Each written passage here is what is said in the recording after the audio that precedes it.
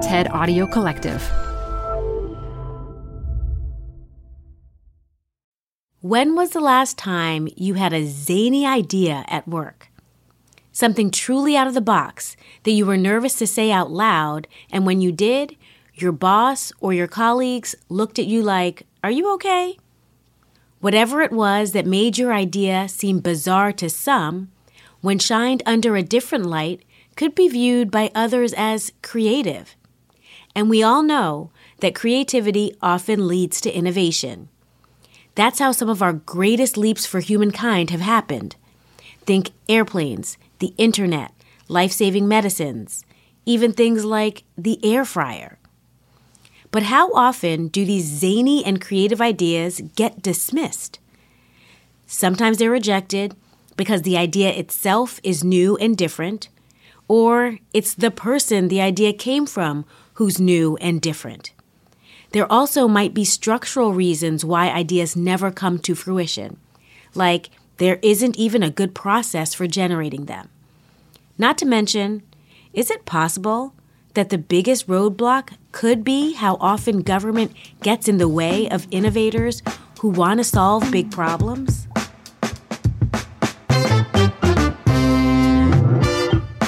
I'm Modupe Akinola. This is TED Business.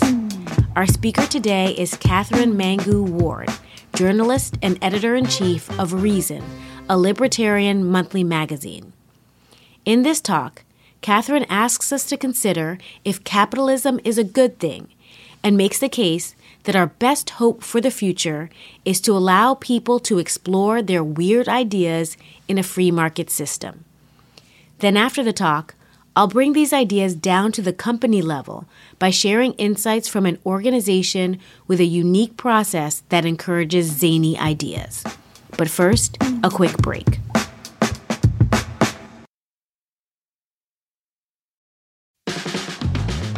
This show is brought to you by Schwab. With Schwab investing themes, it's easy to invest in ideas you believe in, like artificial intelligence, big data, robotic revolution, and more. Choose from over 40 themes. Buy as is or customize the stocks in a theme to fit your goals. Learn more at schwab.com/thematic investing. Hey, TED Business listeners. We're supported by our friends at Working Smarter, a new podcast from Dropbox exploring the exciting potential of AI in the workplace. Working Smarter talks with founders, researchers, and engineers about the things they're building and the problems they're solving with the help of the latest AI tools. Tools that can save them time, improve collaboration, and create more space for the work that matters most. On Working Smarter, hear practical discussions about what AI can do so that you can work smarter too. Listen to Working Smarter on Apple Podcasts, Spotify, or wherever you get your podcasts. Or visit workingsmarter.ai. This episode is brought to you by Progressive Insurance. What if comparing car insurance rates was as easy as putting on your favorite podcast? With Progressive, it is. Just visit the Progressive website to quote with all the coverages you want. You'll see Progressive's direct rate, then their tool will provide options from other companies so you can compare. All you need to do is choose the rate and coverage you like. Quote today at Progressive.com to join the over 28 million drivers who trust Progressive. Progressive Casualty Insurance Company and Affiliates. Comparison rates not available in all states or situations. Prices vary based on how you buy. Add a little curiosity into your routine with TED Talks Daily, the podcast that brings you a new TED Talk every weekday. In less than 15 minutes a day, you'll go beyond the headlines and learn about the big ideas shaping your future. Coming up, how AI will change the way we communicate, how to be a better leader, and more. Listen to TED Talks Daily wherever you get your podcasts. Hi, I'm Katherine, and I like capitalism. A lot. But in my 20 years as a libertarian journalist, I have started to pick up that some people aren't as fond of capitalism as I am. That's fine. But here's the thing. I think a lot of the stuff that you think you hate about capitalism is actually stuff to hate about government. Before we get started kvetching, though, I want to sing you a little song. And you've probably heard it before, so feel free to sing along if you like. Don't worry, I'm not actually going to sing. It's fine. 200 years ago, in 1820, the global rate of absolute poverty, which is defined imperfectly as living on less than $1.90 a day, was 84%. That's enormous. Today, the World Bank puts that number at 9%. Over the same period, life expectancy went from less than 30 years to 72, and there were similarly remarkable gains in access to food, water, housing, education during that period. That period coincides so neatly with the rise of global capitalism that I flatly refuse to believe it's a coincidence. I think sometimes we get so caught up in talking about what capitalism could or should be that we forget what it has been and what it is. So I want to just take a minute to do some greatest hits of capitalism. They include electric light, personal mobile phones, cheap fertilizer, commercial aviation. And current capitalists are working on cool stuff like cryptocurrencies and geoengineering and plant-based meat. I also recently learned that there is a zero-sugar, alcoholic version of Taco Bell's Baja Blast Mountain Dew. And I don't actually know if that's a point for or against my argument, but it did really feel like you should know. So amongst all of this miraculous market activity, we also have government. And that means we have two problems. The first problem is that governments don't love it when weird new stuff gets born. Second problem is that governments also don't love it when familiar old stuff dies. So let's talk about the new stuff first. The thing about capitalism is that it is an emergent system. It's, like all evolutionary mechanisms, powered by mutations. And in this case, what the mutations are very weird people trying new stuff. And when we need really big progress, big new stuff, that means we need really, really weird people. Prior to the rise of modern capitalism, it absolutely sucked to be weird. Best case scenario, a new idea ended up kind of dying on the vine for lack of opportunities or resources to go forward. Worst case scenario, trying something heroic and new could put you at odds with the powers that be in times and places when those powers were absolute. So imagine you have a great plan to open up a new trade route between Europe and Asia during the Anglo-Dutch Wars. That is a brilliant way to get a face full of cannonballs. I am not saying that every weirdo has a brilliant apocalypse-averting idea that also happens to be a viable commercial enterprise. Most new ideas are bad. There's a reason people haven't done it before. Just like most mutations are evolutionary dead ends. But that's okay, because high-functioning capitalism is characterized by a tremendous amount of corporate failure. Governments don't actually like it when familiar old corporations fail. They prefer to do business with the taxable, already regulated devils that they know. But that's too bad, because my personal favorite thing about companies is that they can die. When companies die, of course, that imposes hardship on customers, on employees, on communities, on your 401k. My family wasn't allowed to set foot in a Walmart for a generation after Walmart put my granddaddy's general store out of business, so I get it. At the same time, failure is the fate of nearly every company, and that is why capitalism works. Imagine, if you will, when a company fails, it releases into the market labor and resources, talent that can be better used elsewhere. Imagine a tree falling in the forest and rotting and fueling new growth. Good news, though, for fans of corporate death like myself. The original Fortune 500 list in 1955, 90% of those companies either went under or merged or just fell off the list altogether. And corporate death does seem to be accelerating. To better understand this corporate birth and death dynamic, I'm going to tell you two wildly oversimplified stories.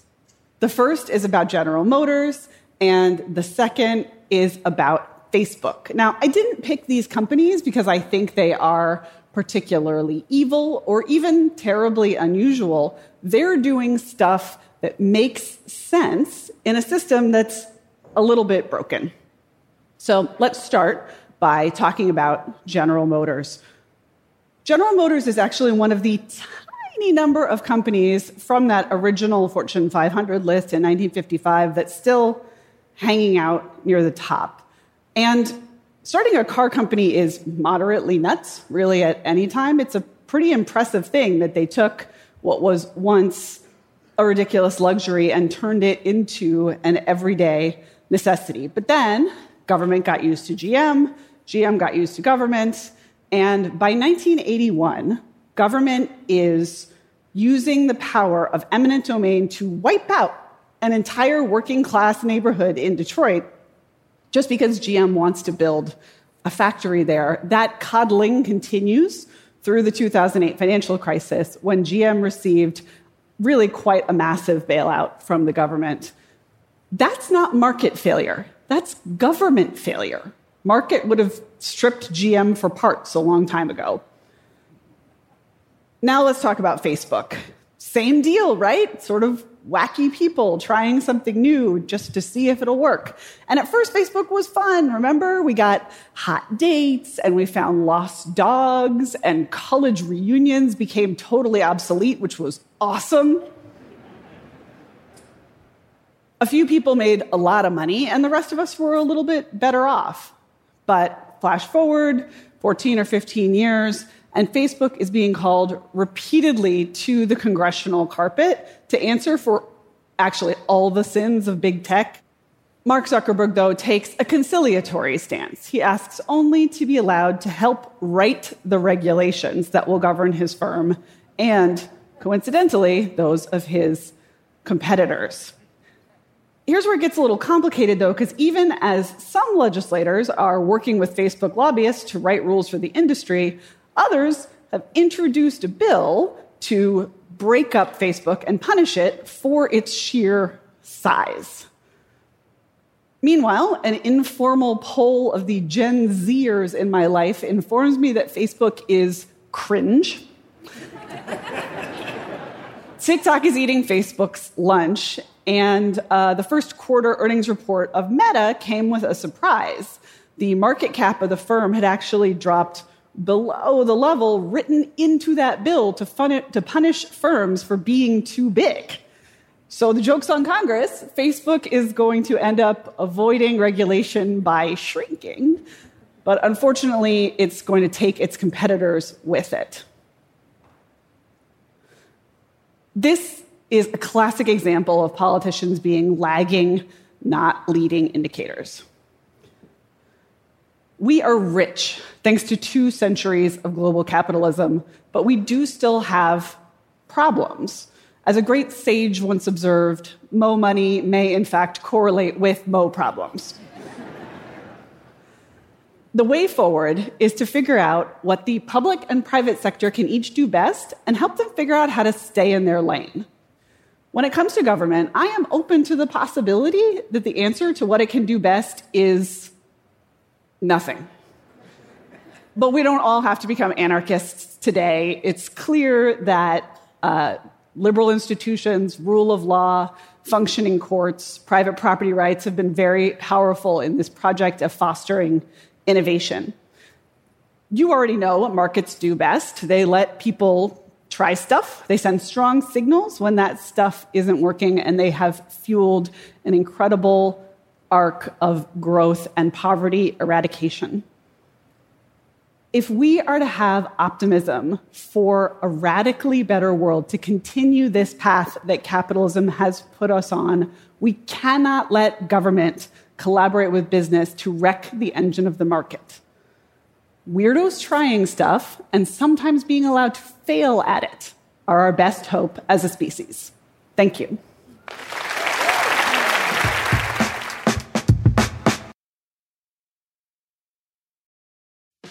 Support for TED Business comes from Odoo. What's Odoo?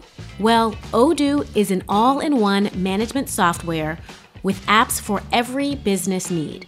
Odoo has apps for CRM, accounting, sales, HR, inventory, manufacturing, and everything in between. And they're all in one easy-to-use software.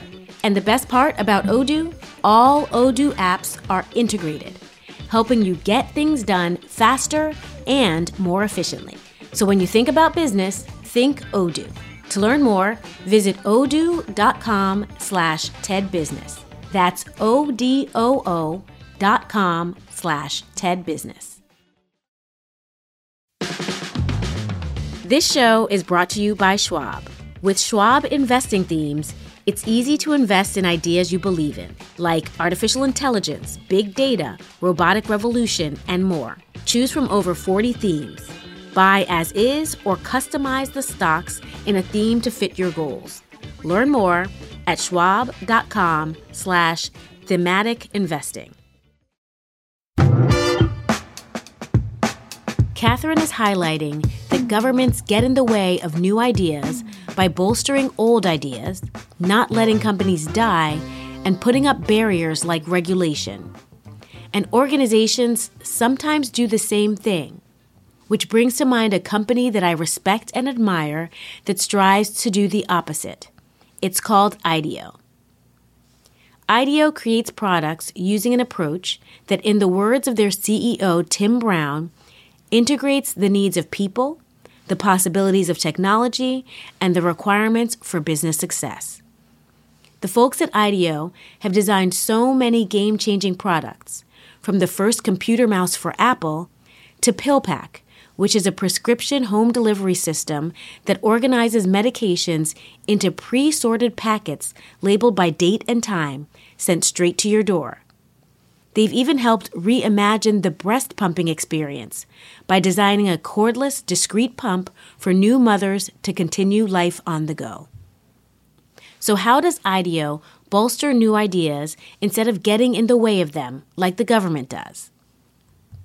Part of IDEO's formula for success is their receptiveness to weird ideas and divergent thinking. Their process has been featured in many media outlets, including a classic 1999 Nightline report on ABC. In it, you can see that their team makeup is quite diverse, including a linguist, a psychologist, someone with an MBA, a marketing expert, etc.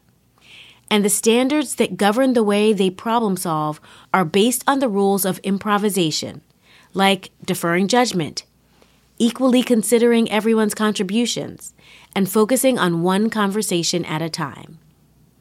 When they're trying to develop a new product, there's no hierarchy, and the leader is merely a process facilitator. This example illustrates that IDEO is committed to breaking down traditional barriers to creativity, such as hierarchy and groupthink. Finally, IDEO isn't afraid to let things die. This is captured in the company's philosophy of failing often to succeed sooner. So think about your organization. Are zany ideas being suppressed or encouraged? Do people have a fear of failure or accept it's the normal part of the work experience? Are there processes that could benefit from adopting some of the norms used by IDEO in their idea generation? Addressing these questions might just give your company the innovation boost it needs. That's it for today.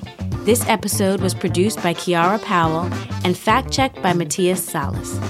Special thanks to Anna Phelan, Michelle Quint, Corey Hagem, and Colin Helms. I'm Modupe Akinola. Talk to you again next week.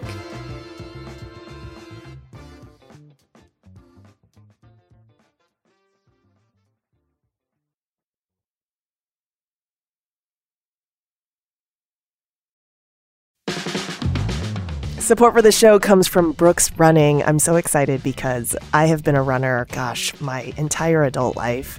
And for as long as I can remember, I have run with Brooks running shoes. Now I'm running with a pair of Ghost 16s from Brooks. Incredibly lightweight shoes that have really soft cushioning.